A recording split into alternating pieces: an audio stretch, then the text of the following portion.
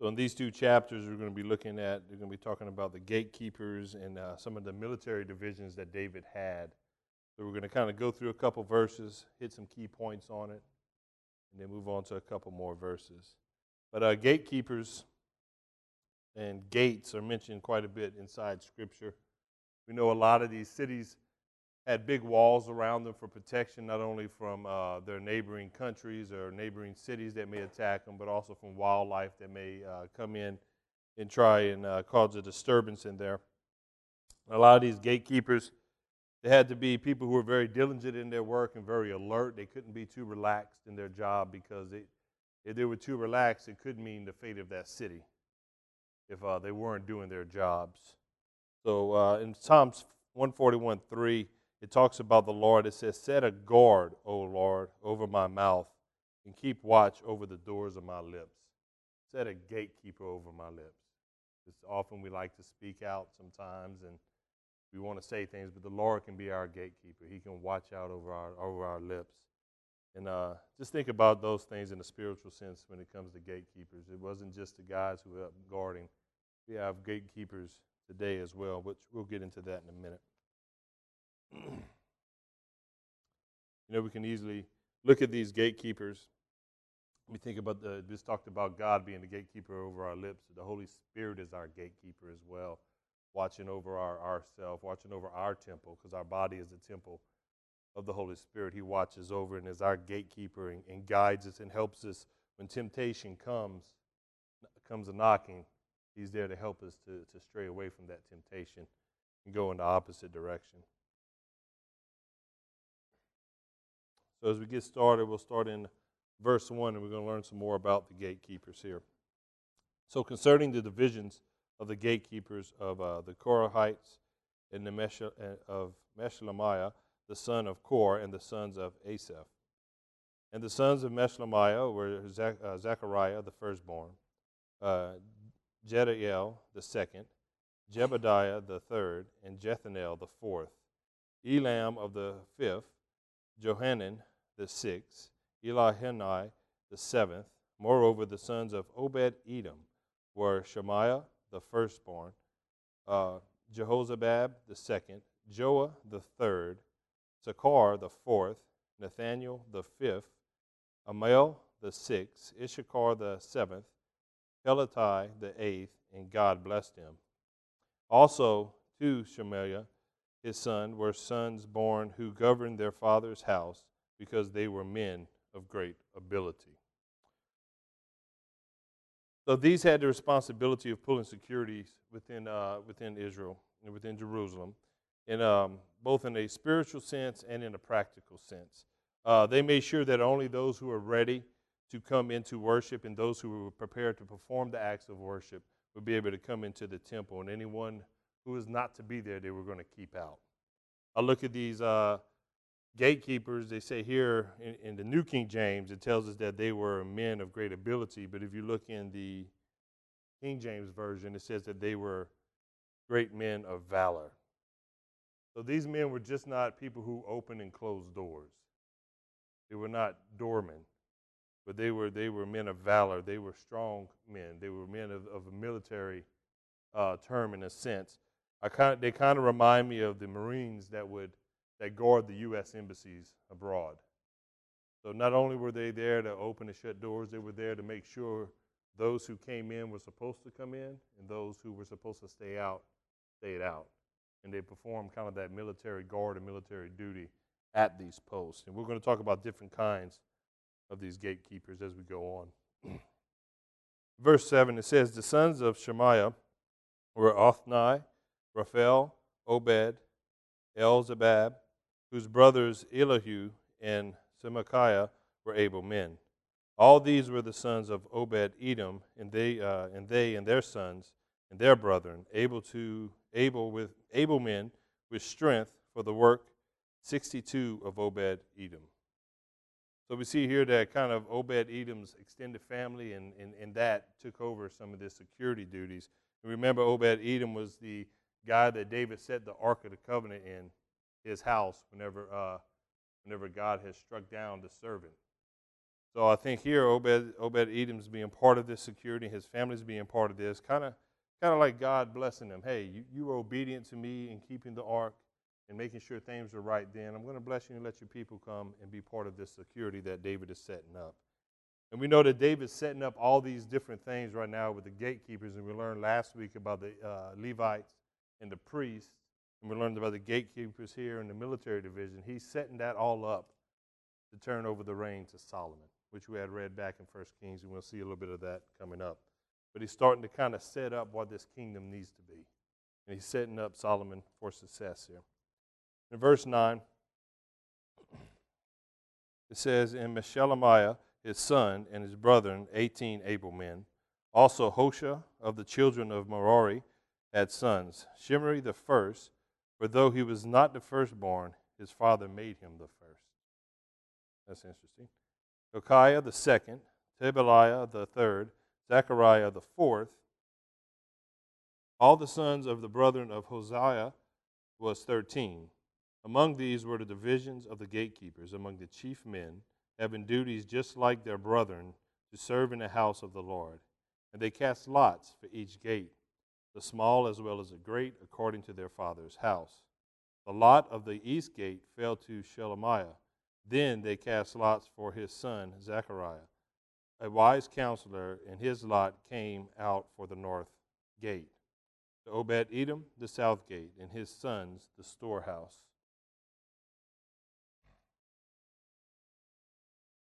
So we look at this in just an overall look between chapters 23 and going through these two chapters we're going to. I like the way the author of this book, and we know is guided by the Holy Spirit, and starts including everybody in this, from the smallest servant to the biggest, in which David is trying to set up here. We talked about the worshipers last week. We talked about the jobs of the Levites and how he even dropped the age of the Levites down to 20 years old instead of 30 to serve. So we see all these things setting up, and it's just a reminder that in the house of God, every member is important. Whether it's the preacher preaching, the worshipers up there presenting worship to the people inside the congregation and listening, we all have an important part to play in the Lord's family. And I just love the way that they're setting up each and every individual here, giving them their moment, explaining what they do for the Lord. So all of us are important in that aspect. Then it talks about that they roll lots to find out who would go to which gate. We talked about that last week too, that they would roll lots to see what time they would go to serve the Lord and where they were going to go to serve the Lord. We even talked about the Acts in the book of Acts, how the apostles may have gotten these rolling lots to replace Judas. Maybe they got that from Scripture. We've seen they did that then. Hey, let's do it now. But ultimately, God is the one that was in control of the lots. God was in control of how these lots fell and who it fell to. But this was one of the fair ways to do it, to where nobody would cry favoritism or any of that. Let's roll lots. Let's figure out who's going to serve where. And this is what we're seeing right here. Verse 16, it says, to Shupam and Hoshea, the lot came out for the west gate, with the Shelketh gate on the ascending highway, watchman opposite of watchmen. So scholars say that this particular gate may have been where they took out the trash in Jerusalem. So this is one of the gates that they had to watch over. They probably, when they got it, didn't think it was a glorious gate, but they had to watch over it. Verse 17 and 18, it says, on the east were 6 Levites, the north 4 each day, on the south 4 each day, and for the storehouse 2 by 2.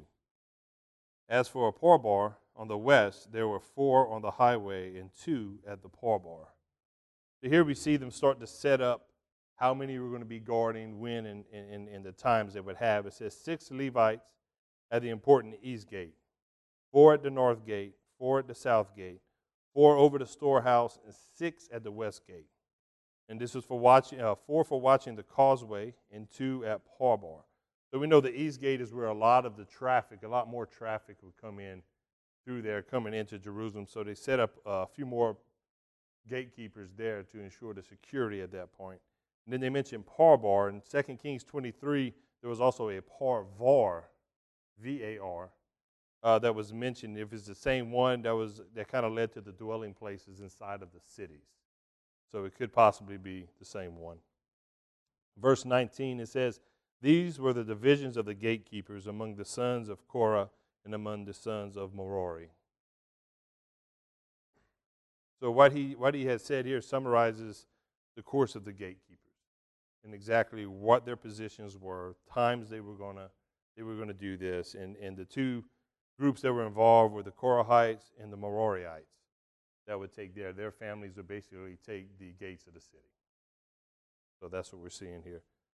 Then we'll talk a little bit more about gatekeepers going on, but just think about different gatekeepers. We spoke earlier about the Holy Spirit being ultimately our gatekeeper for our temple and our bodies, helping us to guard against temptation, helping to decipher what's good and evil, and being able to do the right things in the sight of the Lord.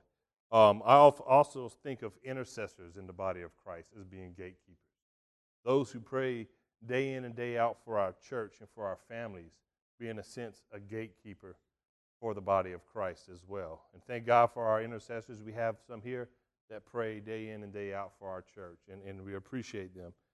And I also see fathers and husbands as gatekeepers for their families, having to protect their families and keep a lot out of their families and give a protection. Ultimately, God has given us that ability, but I think husbands and fathers are definitely gatekeepers for their families as well. All right, now we're going to look at some of the other responsibilities that we had here. In verse 20, we're going to talk about the treasurers and other duties. Of the Levites, Ahijah was over the treasures of the house of God and over the treasures of the dedicated things. So we see here the dedicated things. We do remember that David and Saul himself and some of these other guys that are along with David went out to war, and they would bring back a lot of spoils from war, and they would dedicate them to the Lord. And a lot of these things that were dedicated to the Lord end up being items that were going to go to the temple that David so wished he could have built. So we have these guards that are guarding these items, and I think we look at this as they come in to bring these dedicated items in. These dedicated items that were dedicated to the Lord came through what? Through war and hardship to be able to get them. And we're going to go through war and hardship also to have things that we're going to end up dedicating to the Lord.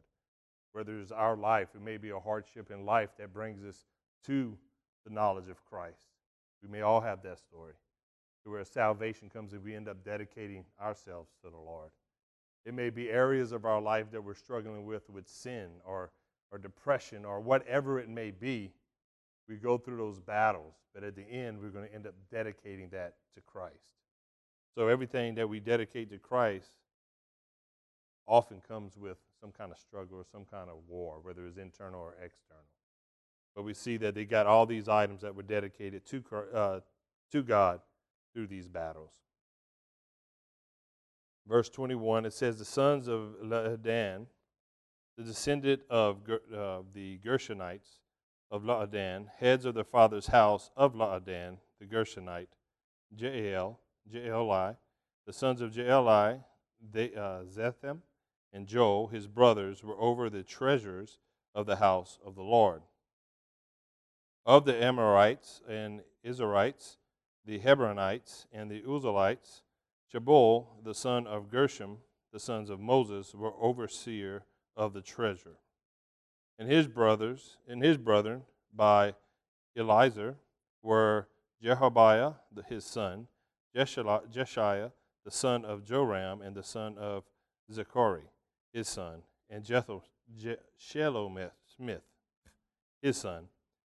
This Shelomith and his brethren were over all the treasures of the dedicated things, which King David and his heads of the heads of his father's house, the captain over thousands and hundreds, and the captains over the army were dedicated. Some of the spoils won in battle they dedicated to maintain the house of the Lord, and all that Samuel the seer, Saul of the son of Kish, Abner the son of Ner, and Joab the son of Zeruiah had dedicated. every dedicated thing was under the hand of Shelomith and his brethren. So we just talked about all the dedicated things that were in the house and the people who were guarding them. I do find funny, going back to verse 20, they talk about Ahijah. They never mention his descendants at all. And it may be that this spot was going to be left open to anyone who could be able to fill that position as well. So maybe that's one reason that his descendants were not mentioned. And then we move on to verse 29. It says, of the Israelites, Chenaniah and his sons performed duties of the officials and judges over Israel outside of Jerusalem. Of the Hebronites, Shebiah and his brethren, 1,700 able men, had the oversight of Israel on the west side of the Jordan, for all the business of the Lord, and in the service of the king. Among the Hebronites, Jerijah was head of the Hebronites, according to his genealogy of the fathers. In the 4th year, the reign of David, they were sought, and there were found among them capable men at Jazer of Gilead. And his brethren were 2,700 able men, heads of fathers' houses, whom King David made officials over the Reubenites, the Gadites, and the half-tribe of Manasseh, for every matter pertaining to God and the affairs of the king. So here we see on the west side of the Jordan, there were 1,700 Levites that served the 10 tribes. But if we notice, when they go over to the east side of the Jordan, there's 2,700. Now, why is that? Just think about where they were at on the east side of the Jordan and all the pagan people they had to deal with there. They were kind of the front lines heading into Israel. So there was more people that went there to kind of pull security and to deal with the people there than it would be on the west side. It's just when we had actually spoke about these two sides in one of the sermons, we talked about is a little bit easier to stay in line with God when you're with the fellowship of God, when you're with his people, and you're with each other, and you're having accountability with each other. You're able to stay a little more in line. But when you're closer to the fringes of your walk and you're not quite fellowshipping with the people of God anymore, and you're not quite fellowshipping with God anymore, and you're a little closer to those pagan things, you may have a tendency to fall outside the circle. And so I think with these people being closer on the east side of the Jordan to a lot of these pagan people, they wanted to put more security there. So it's better to stay in the center of God's will, in the center of God's people, than to try and walk on the outskirts, kind of on the fence with things. So it's better to stay in with God's people.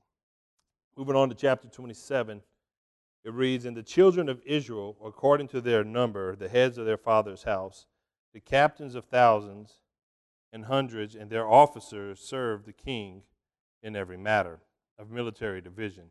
Their divisions came in and went out month by month throughout all the months of the year, each division having 24,000. So verses 1 through 15, they're going to start naming all the different divisions of the military. But the military force of Israel consisted of 12 divisions of 24,000 each.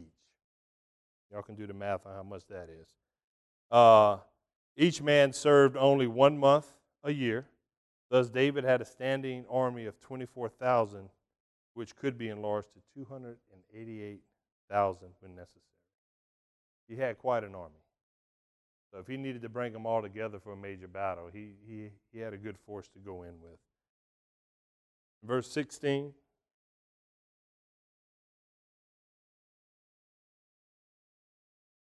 Says, furthermore, over the tribes of Israel, the officer over the Reubenites, and Eliezer, the son of Zachari, over the Simeonites, Shephatiah, the son of Maacah, over the Levites, Hashabiah, the son of Kemuel, over the Aaronites, Zadok, over Judah, Elihu, one of David's brothers, Issachar, Omri, the son of Michael, over Zebulun, Ishmaiah, the son of Obadiah, over Nephtali, Jeremoth, the son of Azarel. Over the children of Ephraim, Hoshea, the son of Azaziah. Over the half-tribe of Manasseh, Joel, the son of Pedaiah. Over the half-tribe of Manasseh is in Gilead, Iddo, the son of Zechariah. Over Benjamin, Jeashel, the son of Abner. Over Dan, Azarel, the son of Jeroham. These were the leaders of the tribes of Israel. Now, a lot of these names we'll hear throughout the Bible are not always the same person we hear. But we see a few names that we've mentioned. We have Elihu, who is one of David's brothers we see here. Zadok, the high priest. We have Jaziel's father Abner, was Saul's cousin, and Ishobosheth was a general. So we see a lot of these names throughout Scripture that are mentioned here. Verse 23, it says, "But David did not take a number of those 20 years old and under, because the Lord had said he would multiply Israel like the stars of the heavens.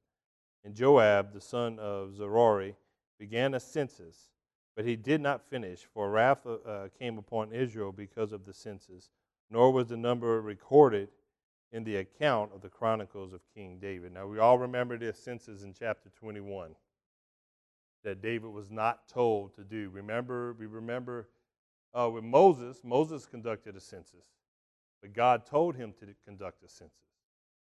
But David decided on his own, well, let's see how much military might I have. Let's see how big the nation of Israel has grown under my leadership. And it was more of a prideful thing for him. God did not tell him to do it. And we remember in chapter 21, we see God bringing that punishment on David and upon Israel for doing this thing. Now, there were some other things Israel had did that this kind of punishment kind of added up to. But we see the punishment coming here for David. And here is describing it. As we saw earlier, it was carried out by Joab at David's command. It was never finished because of the intervention by the angel of God who came down and the plague that came down on him. So we see a little mention of that here. Verse 25, it says, "And Azmaveth, the son of Adel, was over the king's treasures. And Jonathan, the son of Uzzah, was over the storehouse in the field, in the cities, in the villages, and in the fortresses. Ezri, the son of Chelub, was over those who did the work of the field for tilling the ground.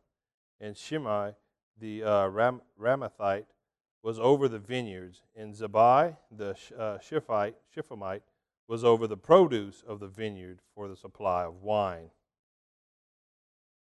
But Elhanan, the Gederite, was over the olive trees and the sycamore trees that were in the lowlands. And Joash was over the store of oil. And Shetori and the Sharonite was over the herds that fed in Sharon. And Shaphat, the son of Adalai, was over the herds that were in the valleys. Obil, the Ishmaelite, was over the camels. Jehediah, the Merathite, was over the donkeys. And Jaziz, the Hagarite, was over the flocks. All these were in the officials over King David's property. So we see all the things that belong basically to King David, and these were the people who were overseeing it. Now, I know one thing I just noticed about this, sometimes people, and it's kind of a side note, sometimes people see people that are really rich and blessed, they think they're really spiritual. That's not over the case. We've learned that from David, and we learned from Solomon and the mistakes they've made. They had a lot of money, but sometimes they had to pay the price for that money and the different possessions they had. But we're showing some of the possessions that David had. He had quite a bit, and Solomon, remember talking about all the gold and silver that he had as well. So we see they had quite a fortune here. Verses 32, it says, also Johannathan, David's uncle, was a counselor, a wise man, and a scribe. And Jehiel, the son of Hachmoni was the king's son. Ahithophel was the king's counselor, and Husha the Archite was the king's companion. After Ahithophel was Jehoiada, the son of Benaiah, then Abiathar, and the general of the king's army was Joab. In Proverbs 24:6, it says, "For the wise counsel you will wage your own war, and in a multitude of counselors there is safety." And one of the things I do pray for our president right now is that he is surrounded by good counsel, good generals in his army, and people in this godly men and women that will pray for him and give him good counsel. And I think every leader, we've seen King David needed good counsel. We've seen Solomon needs good counsel. Us in our own jobs and our own family could always use good counsel to do the right things, and we see that here. And these men that David had, they were proven to be faithful to him in the past, and they became David's advisors. I pray that we can find faithful men and women to be able to take advice and get it and be advised from. Our message here tonight is a little short because of because of kind of the subject we're talking about here. There's a couple things I want to take away as the gatekeepers. Men, fathers, husbands, we're gatekeepers. Number two, the Holy Spirit is our gatekeeper. Let's listen to what the Holy Spirit is saying. Get ourselves in tune with the Holy Spirit and listen to what the Holy Spirit is telling us and heed it. Because if we don't, there will be disaster on the way. Amen. All right. Father, we thank you for this message tonight and the order in which you have things, and that you are a God of order and a God of, you're our gatekeeper, Father. Your Holy Spirit is our gatekeeper, Lord. We just thank you for this word. We thank you that we do see the order that you have and that you expect, Father God, and that we can live our life in an order according to you and your Spirit. We ask for your blessing here tonight. We ask for those who are not here that you would bless them as well and keep us safe on our travels home. In Jesus' name, amen.